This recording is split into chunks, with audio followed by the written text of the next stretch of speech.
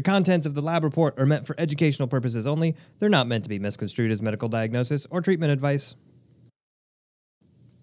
Today, on the lab report, we're going to talk about stinging nettle. Yeah, I'm not a fan of plants that are trying to harm me. You mean like all cacti? Yeah. Yeah. Cacti? Yes. The world of medicine can be challenging. Clinicians and patients are always looking for more options, more effective treatments, and in the end, more answers. Functional and integrative medicine focuses on addressing root causes of disease. Here at Genova Diagnostics, we've watched this field evolve and grow for over 35 years. We've not only adapted, we've led. Join us as we talk about functional medicine, laboratory testing, and optimizing health. Welcome to the Lab Report. Well, seeing as you're going to the beach Yeah. on vacation, and as we're talking about cacti, you ever been stung by a jellyfish?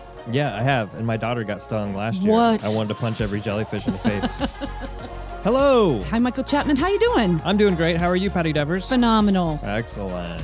Excellent. This is a podcast called The Lab Report, brought to you by Genova Diagnostics. It's where we talk about things like functional medicine, specialty lab testing, integrative therapeutics, and jellyfish. Yeah. And if you like jellyfish and you like this podcast, No one likes jellyfish. maybe you could subscribe to the show, rate, review, leave us some stars and some feedback there. Do they serve a purpose? I don't know. Can we get rid of them? Probably. Can I put them on my ant list? You certainly can, before or after the ants. Oh, ants are definitely first to go. Mm-hmm. Always. Well, you know, it seems every episode we alienate at least one group of people. This week it happens to be the jellyfish lovers. Again, not a thing. But I am reading here that there might be some benefit to having jellyfish around. So, Like what? well, they actually can house developing fish and larvae for protection. They develop these kind of symbiotic relationships, and they also are important as it relates to the food chain by like preying on eggs and larvae and reduce survivorship and recruitment of fish stock. So it seems like you know they're kind of a link in the chain of this whole food chain. I wonder if ants have a purpose. No, Oh. that's why they're top of the list. You know, I opened that present that you got for my daughter on her birthday, and I sincerely thought it was an ant farm. I did it on purpose.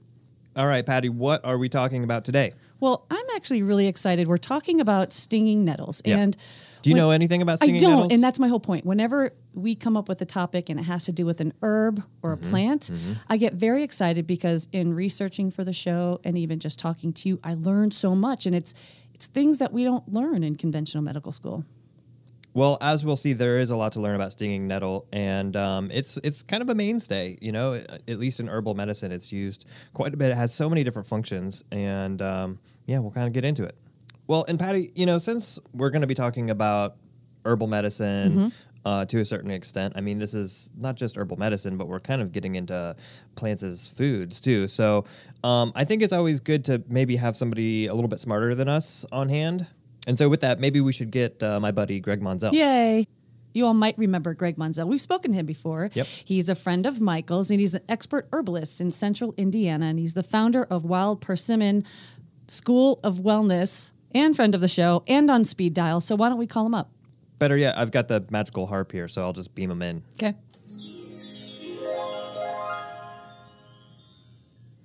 Hey, Mr. Greg Monzel, thank you for being here and Yay. delighting us with your presence and your knowledge as always. Yeah, we thought maybe have an expert on. We need some help because we're doing an episode on stinging nettles. And when we have questions about herbs or plants, we come to the guy who knows it all. Yeah, but first, thanks for being here. How are you?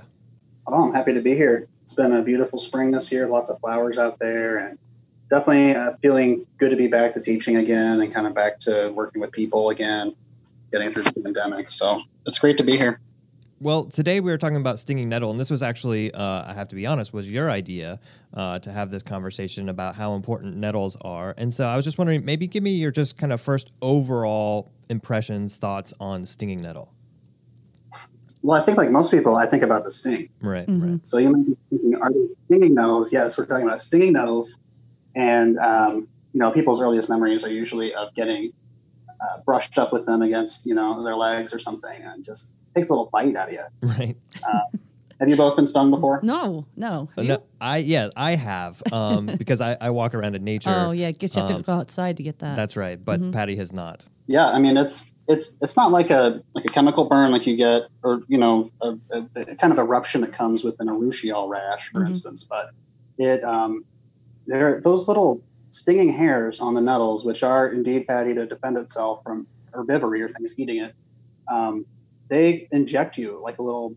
They call it sometimes a phytohypodermic needle, and it basically injects you from those little trichomes into your skin with different neurotransmitter precursor type things. Like there's aldehydes and weird stuff in there that trigger this whole kind of urticarious rash, for instance. Okay, so if I'm walking in the woods, right, it's a possibility I could get stung by a plant. That's right. Is it here in our area of the country? Is it everywhere, or is it only certain places? Yeah, it's a good question. I wouldn't worry about it too much. I haven't seen it around here. I saw it a bunch in the Northwest when I was in Seattle, but I don't know. That's a good question. That's a great question. I haven't looked at it all across the country. I know through most of the, temperate north, there's a nettle in your area. It may not be the same nettle that we consider kind of the official medicinal nettle, which is Urtica dioica, but you'll have something like a wood nettle or another species of Urtica, perhaps. I think throughout really the northern hemisphere. And it can be used relatively interchangeably. Different ones have different kind of stinging qualities to them. Some are more stingy than others. And there's an ongoing debate that will never be solved of which is more stinging. Is it the wood nettle or is it the common nettle? But anyway, they have similar properties and can be used relatively interchangeably. They're both edible. And as an herbalist, I like nettles, for instance, because they are something I can give to almost anyone and feel pretty confident it's not going to hurt them. And there's not a lot of herbs that I can totally feel that way with. Okay, so you're telling me that there's this plant that has these little hairs that are going to sting me. And clearly the plant has created this as a defense mechanism, right? And you're telling me that if I walk by, it will hurt me. How in the world are you going to convince me that this is going to help me now as an herb? It does. Well, so you can deploy that chemistry in those stingers in a different way and take it internally, along with the very nutritive qualities of the leaves of the plant. And, you can get a lot of physiological benefit from that without having to get stung. Now, stinging is a way to apply medicine, and I was really fortunate and feel honored to have collected stinging nettles out of the garden for the late Dr. James Duke out of his garden in Maryland. And he used it for his joint problems with Lyme disease. He'd have chronically inflamed joints for much of the year. And he would flagellate himself with fresh nettles when it was available. And that is a great way to apply it for, traditionally it would be applied to rheumatoid arthritis or other types of kind of that, reactive immunological type arthritis. Okay.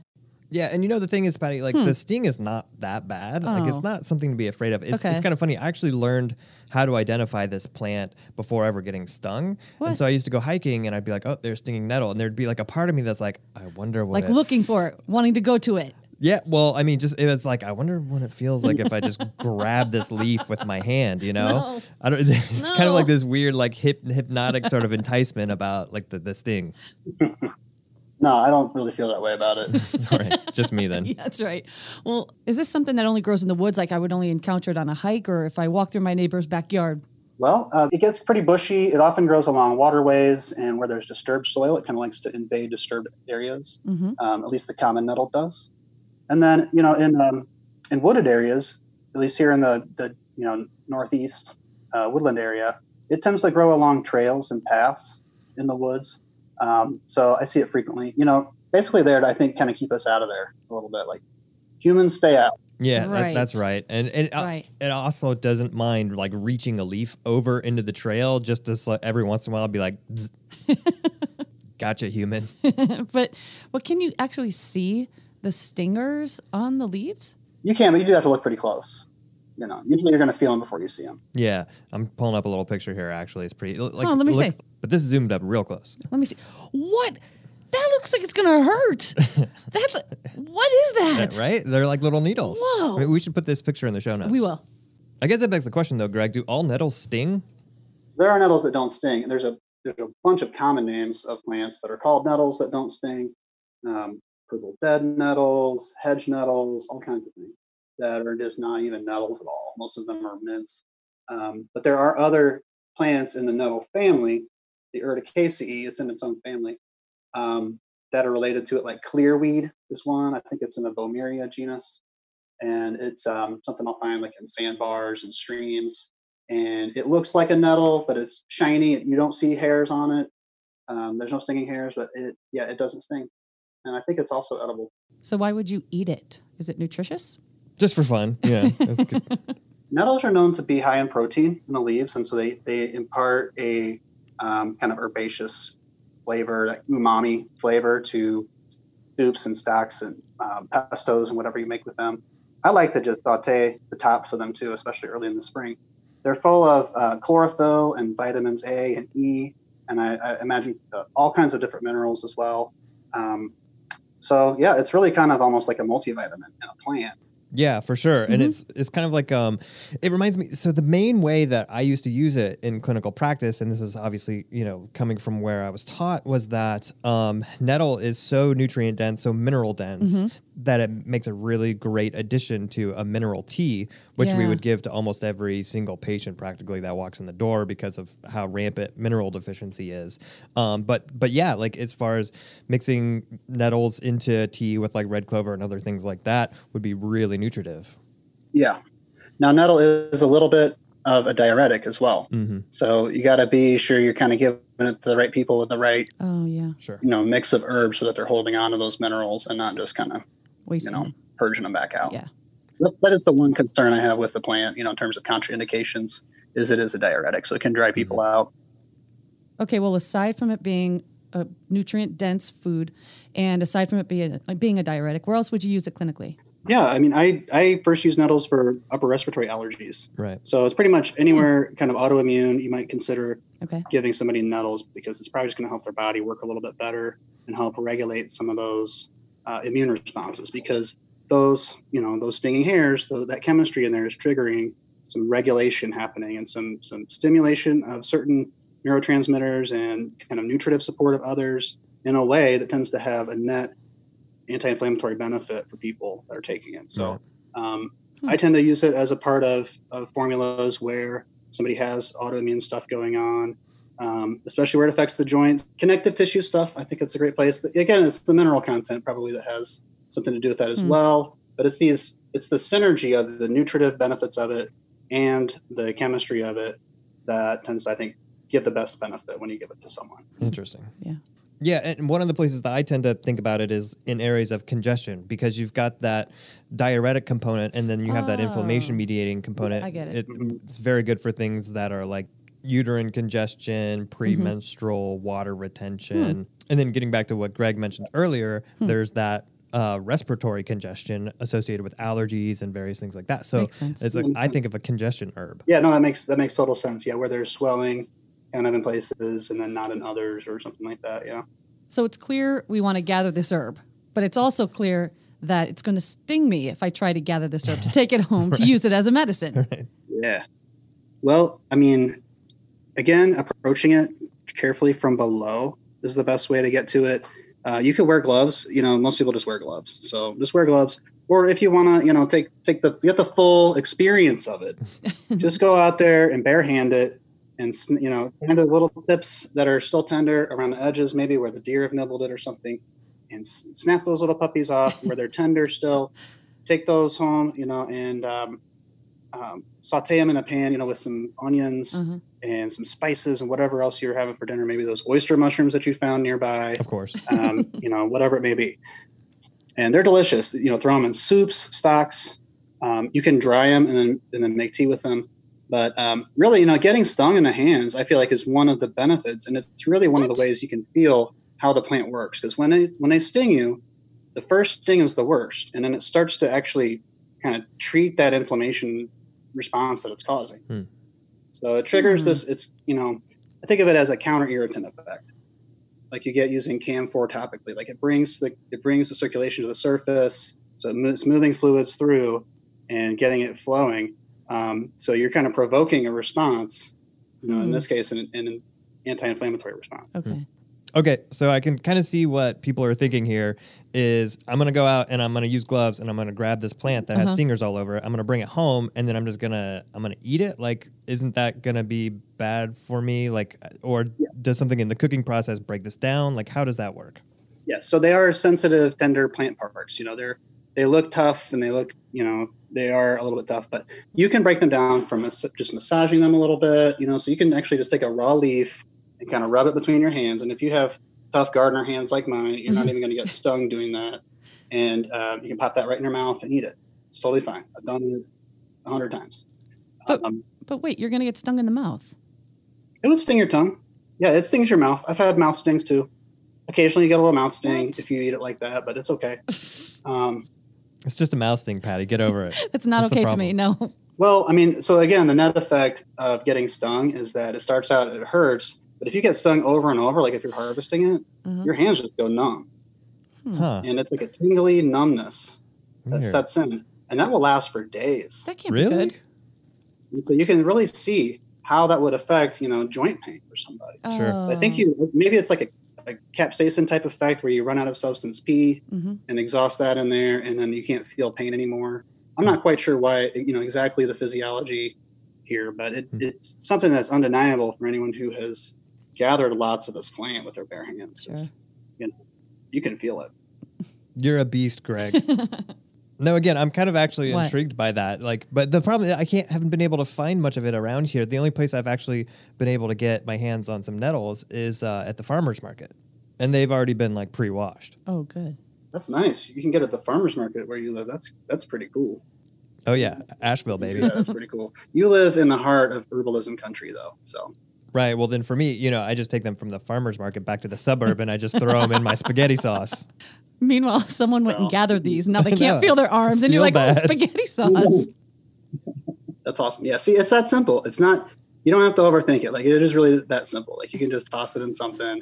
Treat it like a regular cooking green. Just don't handle it too much, if you don't want to get stung. And then, by the time you dry it, for teas, it's disarmed. By the time you cook it for a couple minutes, it's disarmed. So. Yeah, it's always good to disarm your herbs. Well, you mentioned that it tastes like umami, so it's kind of like a savory tasting herb? A little bit, yeah, it's a little meaty. So I like to combine it with more flavorful herbs like tulsi, and maybe a little bit of licorice, maybe a little bit of schizandra berry if that's not too stimulating for you. Stuff that makes it taste a little better. Is it a nervine? Is it considered a nervine? Something that helps calm the nervous system? Is it a nervine? Not in a way that I tend to think about nervines being noticeably relaxing. Definitely a nutritive benefit. Hey, Greg, did you know that over in the UK, there's a town called Dorset where they host every year the World Nettle Eating Championship? I did not know that. I would do that. Oh, you totally should, man. You're like a shoo-in. You'd win. I would do that. Well, it actually takes place at this brewery. Apparently, they put nettles in the beer there, so... That's a great idea. One of the best beers I ever made had nettles in it. Really? Yeah, it was good. In this particular case, I had spruce tips and a little bit of sassafras bark. It came out with these kind of Belgian banana tones from the wild yeast that we used. It was so good. I wish I still had a bottle of that somewhere. And the nettles gave it this nice brown body to it, kind of this thick molassesy character. It was good. Yes, it's so interesting how many different uses there are for nettle. I know. Now there's a story about it too with another famous herbalist, bringing up famous herbalist here, David Winston. That this story gets told that David was meditating on patients that he had with dialysis or on dialysis for kidney disease, and was out maybe in his yard, and I don't know exactly where he was, but he was meditating on this. And he was thinking about it, and he has the Cherokee background and as well as other herbalist traditions. And so he has some different ways to kind of learn about things besides just the scientific chemistry based stuff. Right. So he's out in his garden and he notices that these nettles are kind of waving in a way. What? They seem like they're blowing around in the wind, but nothing else is really blowing around in the wind. It's just those nettles.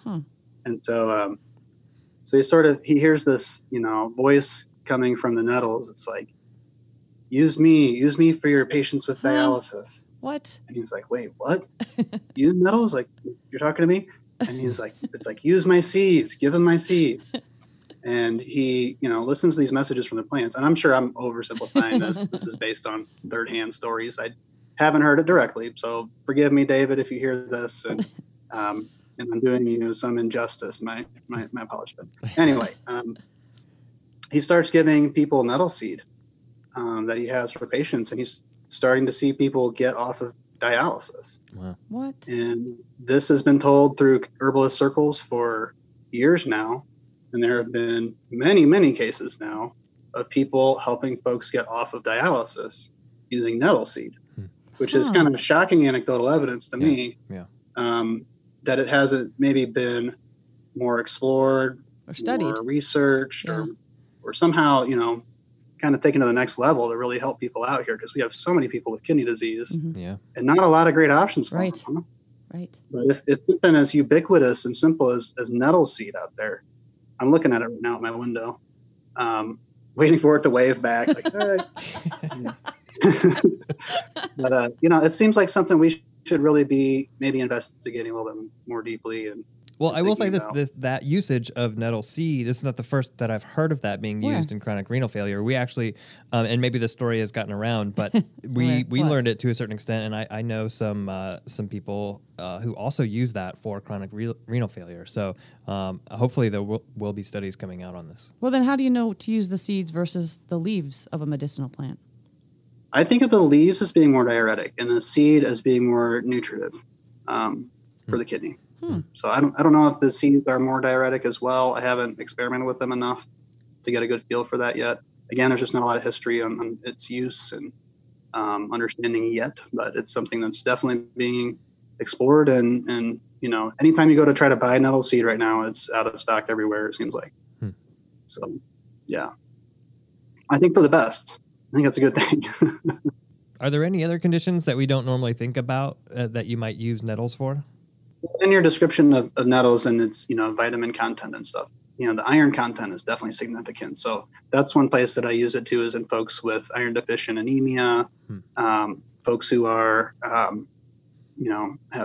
post-parturition and need some help, who have just had babies. I often give them nettle teas along with maybe red raspberry and some oat straw. Oh yeah, we should totally do an episode on oat, man.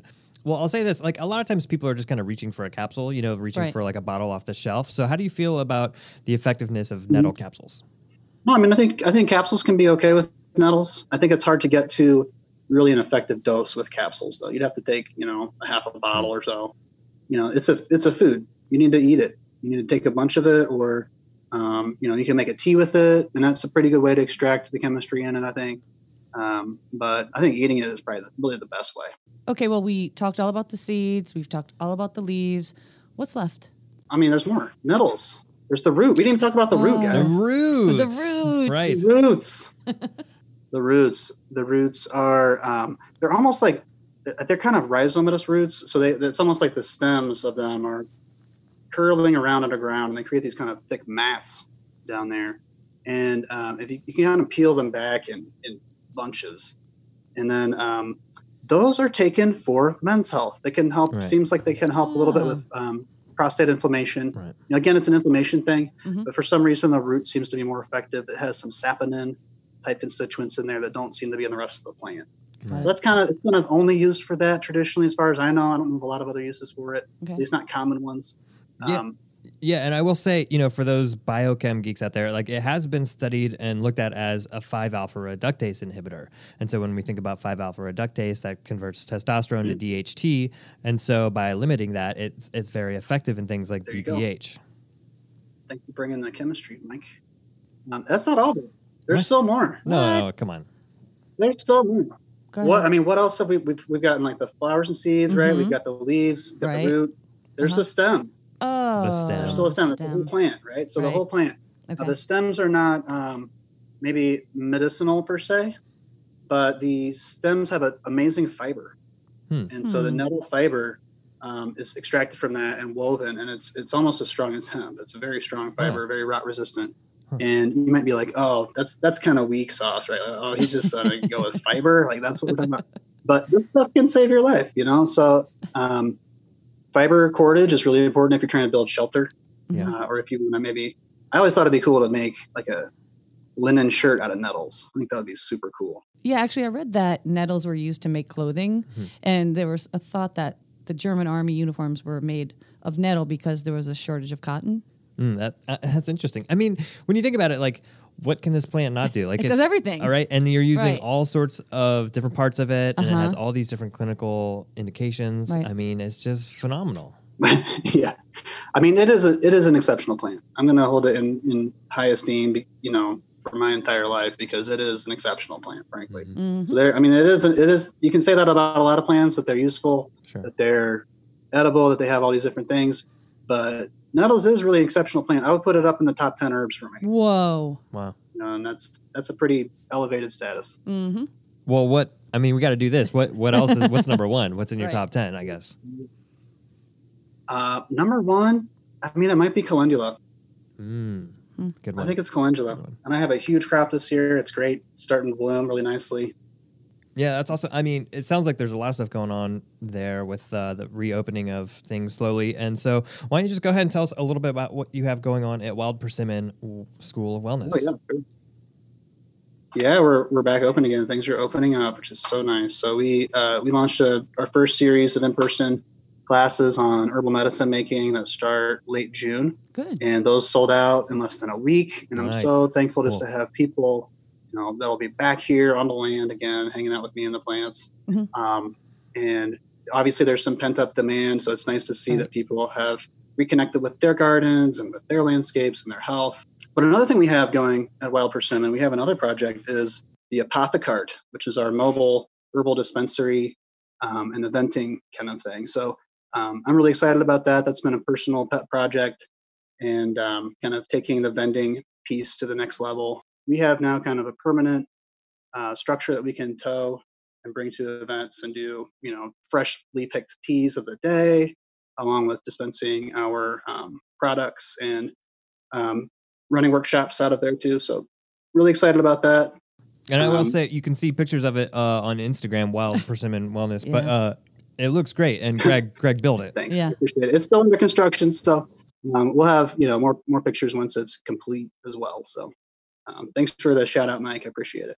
And I think it's been interesting to see how one of the effects from the pandemic is this just more focus on what kind of life do we really want to live, Yeah. and what's really good for us. Is it our day job, or is it sometimes it's like the gardening and the kids, taking care of the kids and all this stuff.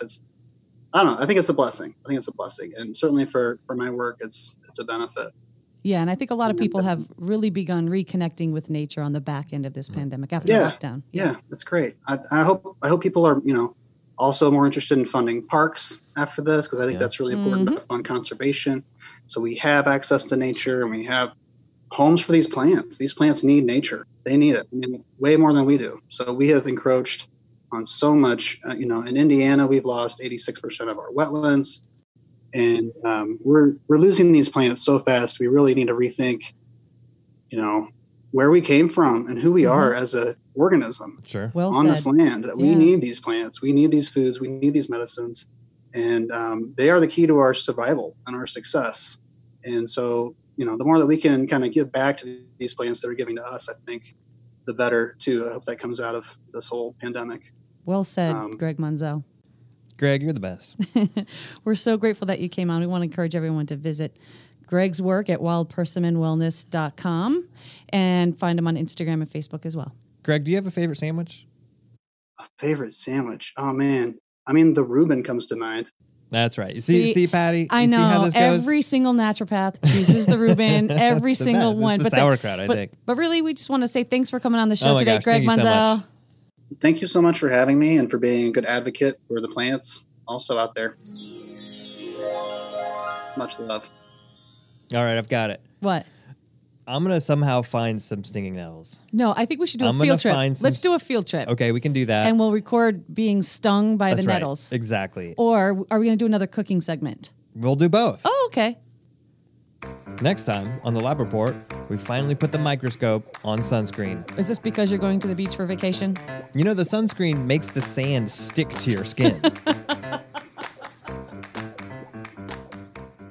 You've been listening to The Lab Report.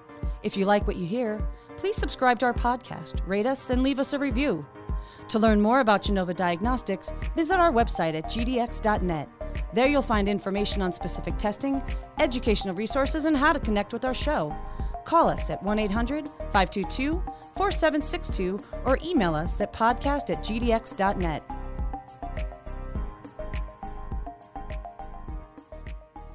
For connective tissue or for muscles, I mean. Oh, shoot. I love that thing on. I got to hold on. Yeah. Wait. Are you the little shepherd's hook to pull me off stage?